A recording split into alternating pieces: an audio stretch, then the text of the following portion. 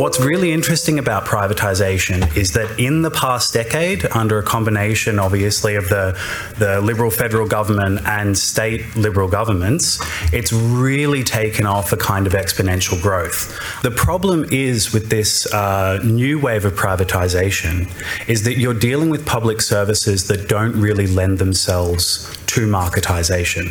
So what you end up with are these kind of public services that don't have any ability to compete in the market. Privatisation has been rampant under the Liberals and Nationals at a state level over the past decade. At the 2022 PSA conference, Masters student Peter Harris gave a presentation on the dangers of government over-reliance on privatisation for quick liquidity windfalls. The Land Titles Office, right? This one was fun. On this deal, they didn't even factor in the fact that the new company would actually have to pay for the GST. So they ended up having to provide the company with about a $200 million discount. They promised at the time that there would be no increase in the fees that people had to pay. So what happened? They changed the rules on the fees so that instead of a price per 20 deeds, you had to pay a price on every single one, effectively multiplying their fees by 20 times.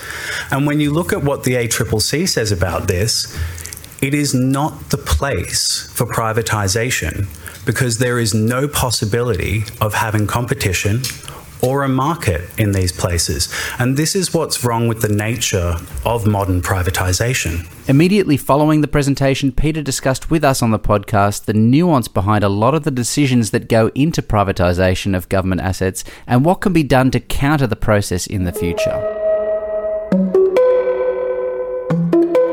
So, Peter, you've just finished your presentation at the PSA conference. It was an excellent presentation. What is the need for state governments to chase surpluses, particularly state governments? We had some speakers yesterday who said, yeah, look, it's really more of a federal, endeavour to chase the elusive surplus. Why does the state government need to have their coffers in surplus? Shouldn't their function just to spread the money that comes through their accounts?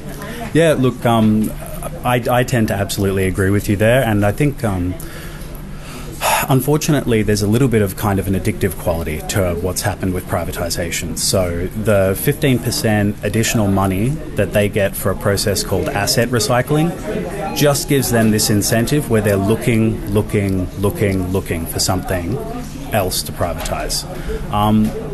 Unfortunately as well, it's not even just a matter of surplus. So we hear that economic argument again and again about, hey, by privatising these services or selling these assets, it'll actually be more economically marketised. So it'll be more efficient, right? But at the end, we don't actually see that. So a lot of it actually comes down to ideological belief. People in government who do not believe in a really strong public service and certainly don't believe in strong union movements. And if you can break them up, well, this is actually an advantage to you, and we've seen that. So many of our members work under the Federal Industrial Relations Commission, specifically because of the privatisation that's occurred. So it has kind of knock-on benefits if you actually don't want a strong public service. How confident are you that the damage can be undone? That's going to be extremely dependent on what is tried to fix it. So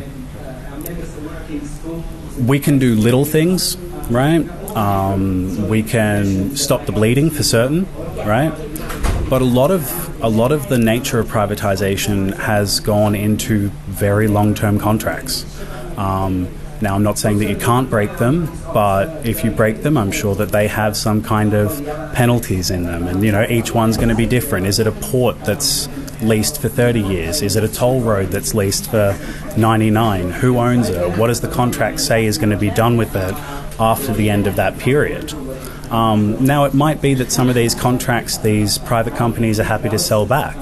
But, as you said, this chasing of surplus means that is going to be some red on the books. And if we don't actually have the commitment of government to make that decision and say, hey, look, we 100% believe this is not something that should be in private hands, okay, well, then you justify the price, right?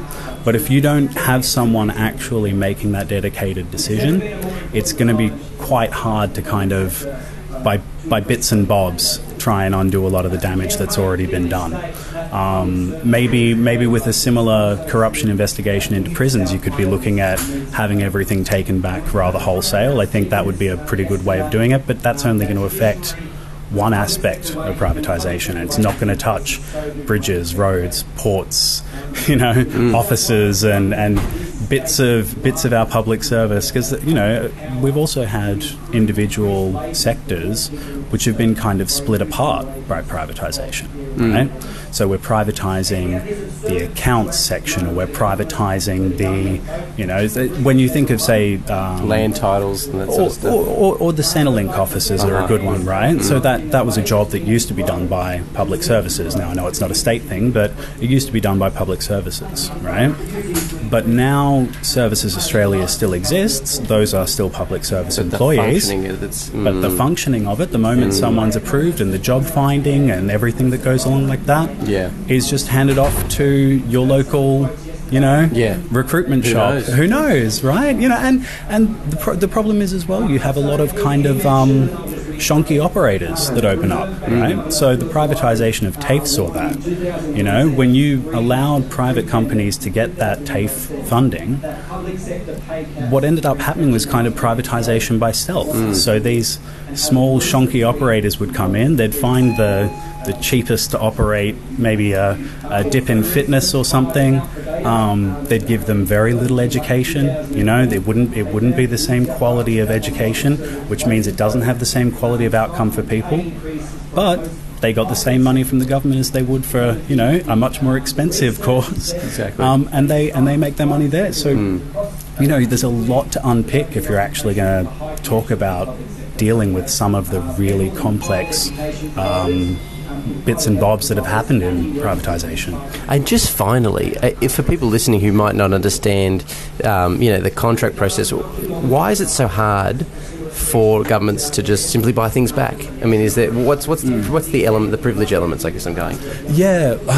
Well, look, when the government signs these contracts, it's the same as anyone else signing these contracts, right? They are holding themselves to agree to a certain length of time or a certain amount of money or a guarantee in whatever way, shape or form. And undoing those contracts is the same as trying to undo a contract that you've made with someone else. If it's written in the contract and you've signed it, you're accountable to it, and the only way that you can change that is to get both parties to agree to change it. So it's in a lot of ways, government have a lot of power to say, hey, okay, we're making a law, we're not having private prisons, say, right? Further, and that would be quite fundamental, and then it would be pretty simple to take them back. But if you're dealing with something, say retrospectively, right? You talk about one of the first privatizations of Telstra, right? Imagine trying to take Telstra back into national hands now, right? Not only would it be, first of all, billions of dollars, the company isn't going to want to. I mean, well, who knows? But it would seem unlikely, right? So it's not. The problem is because it's such a kind of amorphous problem, and each contract's different, each sector's different. How the privatization happened is different. There's unfortunately no silver bullet, right? So in each area that we have a problem or we see a better way of doing things, you kind of have to address it on a case-by-case basis. So there's a lot of work to be done in that. It's also not just our problem.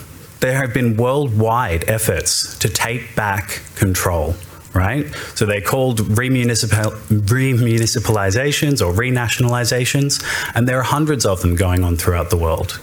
Now, a lot of them have happened because these companies went bankrupt or they just weren't able to fill the service, like in British Rail. But a lot of them as well were social movements about things that people really cared about. Basically, the campaign that we need to be running is to take back control, to re-own our own public services. Protect yourself at work. Call the PSA today on 1300 772 679. or head to psa.asn.au.